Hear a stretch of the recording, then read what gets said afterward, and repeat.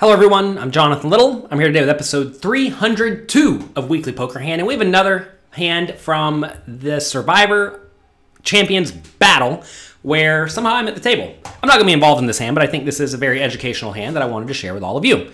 So let's get right to it. In this hand, Collins, under the gun, folds ace-8 offsuit. I think he folds ace-8 offsuit. He definitely should. This is a hand that's going to be very dominated. And you're going to find that the ace-X offsuit is just not a playable hand.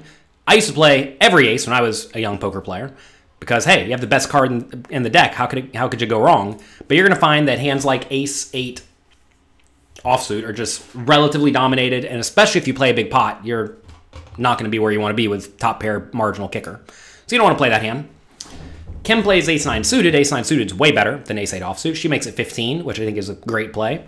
Joe Stapleton in the cutoff seat decides to call with a 10-8 offsuit. Now look, I know Joe's in here trying to splash around and gamble, but if you had to pick a hand to gamble with, 10-8 offsuit's not really where you want to be because 10-8 offsuit, kind of like ace-8 offsuit, makes a whole lot of marginal hands. You're only really happy when you have exactly two pair, and for that reason, you probably just want to fold the 10-8.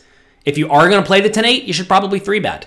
One thing you see in a lot of loose-ish, kind of passive games, like this one was. I mean, I realize that I'm playing against Joe Stapleton and then 4 winners of Survivor. They're not pro poker players, right? A lot of players like this will play a little bit loose and a little bit passive.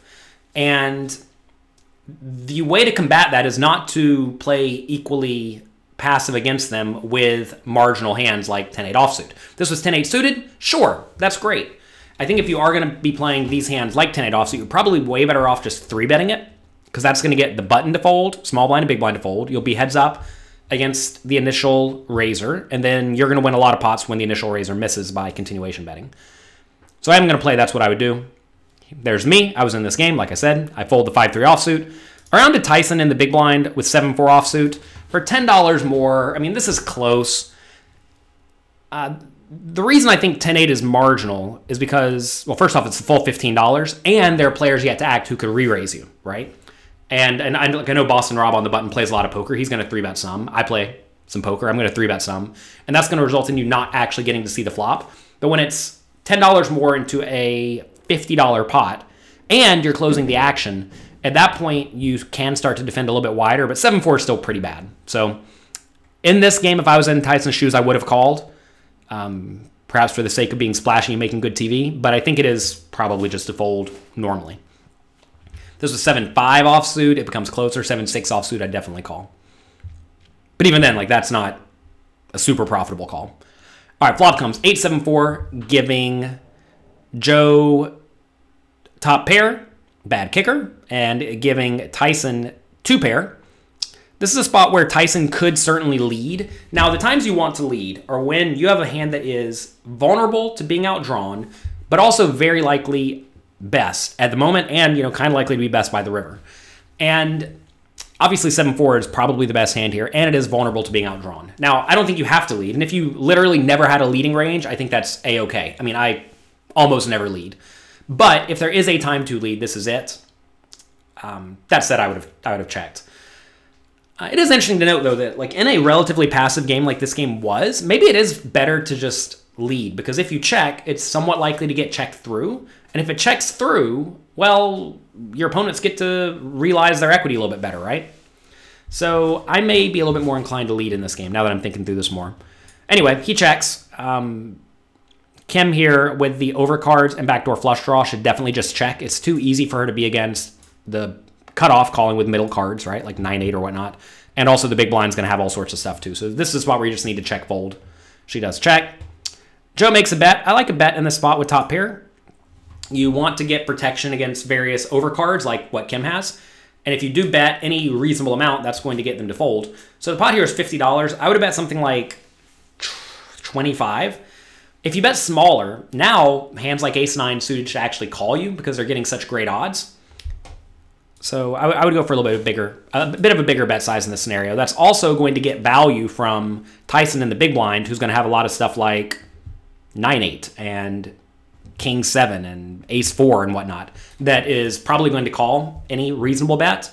So you might as well just get more money in the pot against those hands. All right, so here we are. Joe Stapes here bets 15, and now Tyson min raises to $30. I think this is a pretty big mistake. Look, the 7-4 is the best hand. You want to get money in the pot. I completely agree with that. But the problem is when you min raise, what happens is, well, notice Joe has to put in $15 into a pot that's going to go to 110. So he needs to realize, like 1/8 of the pot or something like that on average. So do you really think he's not going to have, call it 14% equity in this pot? Well, we're about to see, right? So Tyson does raise. Kim's going to fold. And now notice here, Joe has 29% equity in this scenario. So he is supposed to call. He's not making a mistake by calling. Typically when you're raising, in most scenarios, you want to make a raise size that makes it to where it's slightly bad for your opponent to call. And in this scenario, Joe actually has implied odds a bit because he's going to end up folding on the turn of the river if the turn of the river is bad. And if the turn of the river is good, giving him 2 pair or trips, he's not going to fold, right? So this is a scenario where with the 7-4, I like the idea of check raising because it is the best hand basically every time, and you want to get value/protection. But if you're going to raise here, you want to be making it more like $65 or $70, given Joe bet's so small. Some people have it in their minds that they should always raise at 3 times their opponent's bet. But when your opponent bets small, like Joe did on this flop, he bet 15 into 50. When your opponent bets small, your raise size should be bigger. Because it's really not in relation to the previous bet. It's more in the relation to the size of the pot that you want to be raising. So in this scenario, I would have raised to something like $65. And notice here, I don't know if Joe would have called or folded, but if he does call, he's making a mistake. And if he folds, that's okay too. And I would also like to be able to raise here with some bluffs. Like say we did have ace-6 or king-6 or any 6 or a 5 that doesn't have a pair. Those hands are all viable bluff combinations. So in this scenario, I'm check raising all my 2 pairs, all my sets, over pairs if I have them, and then a lot of the unpaired hands with a 6 or a 5. That way, Joe Stapleton has no way of knowing if I have an effective nut hand or if I have a bluff, right? And that just puts him in a miserable spot. Notice here, Joe does call. And a lot of people in this scenario think, all right, I raised to 15, I got called, that's good. I wanted to get called. And while you did want to get called, you wanted to get called at a price that was bad for your opponent. The reason I thought of these hands, by the way, is I was actually on Survivor for a split second. I wasn't actually a contestant on Survivor, but they showed clips from this game, and they had Jonathan Little there. That was kind of cool. Survivor is my favorite TV show, and it was very neat to be on it. Hopefully, I get actually to be on it one day. If you're a producer for Survivor, hit me up. Okay. We have another problem on the turn. Turn's a Queen of Hearts, which is essentially a total blank. Okay? So we have a total blank here. When the turn is a total blank, obviously Joe could have Queen 8 or pocket queens or Queen 7 or something, but he probably doesn't because he called a pre-flop raise. When the turn's a total blank, Tyson, with his 7-4, definitely wants to continue betting with his best made hands and most of his draws. So I would definitely bet the 7-4 here because what's going to happen is if Stapleton does have an 8 or 7 or 4, he's just going to check behind, and that lets him realize his equity. So notice here, Tyson, by raising the flop minimum, forces Joe to call, allowing him to profitably realize his equity. And then when he checks the turn, he also allows Joe to check behind, getting to see the river card for completely free.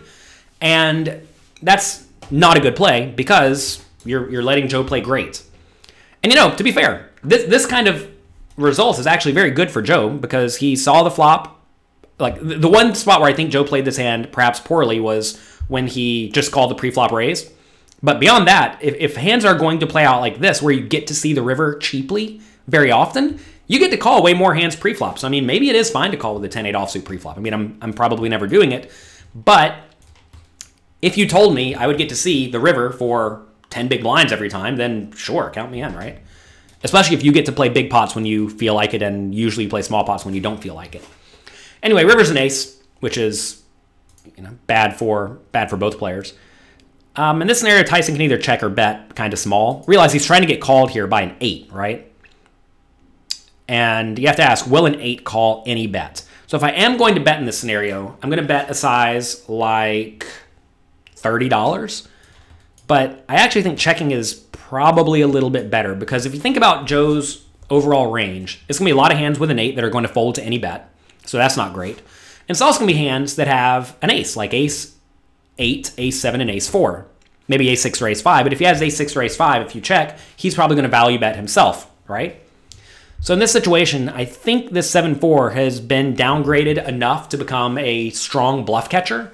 And I think that if you bet and get called in this spot, you're probably like barely profiting. But I think a better play is to probably check to induce a bluff and or overvalue.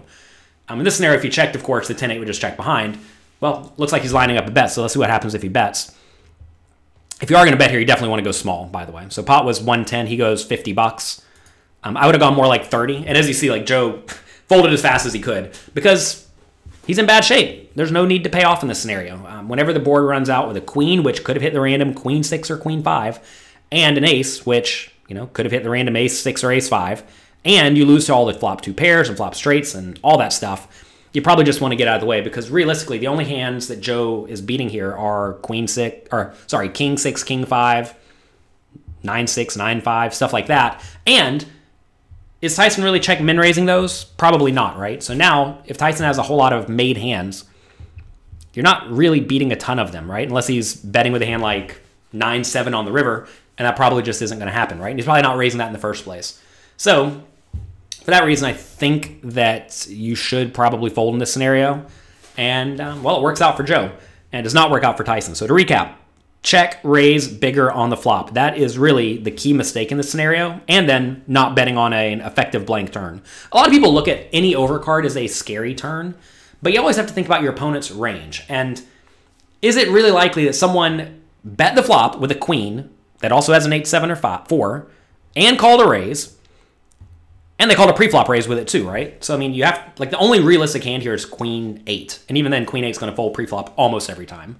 So I think Tyson needs to definitely just continue betting the turn. And if he did bet the turn with a medium size, that 10-8 may easily continue calling, and then you just extract a lot more value. So notice if he raised a little bit bigger on the flop, he would have got $30 or $40 more in the pot. Then if he bets the turn for like $60 or $80, he would have got $60 or $80 in the pot, and that would have resulted in him winning a much larger pot. If he did check raise flop, bet turn, I would definitely check the ace river and then check call with a very clear marginal made hand. So that's how I probably would have played this hand out. And, well, obviously that's better than winning a small pot, right? So that's going to be it for this episode of Weekly Poker Hand. Thanks a lot for watching. Thanks to the cast of Survivor for showing up and playing poker with me. And thanks to Poker Night in America for providing the show. Check out their YouTube channel at, well, don't know how you find it. Just go to YouTube and search Poker Night in America. They have tons and tons of full episodes, clips of great hands there for you to watch and study. Good luck in your games. Have fun. And I will talk to you next week.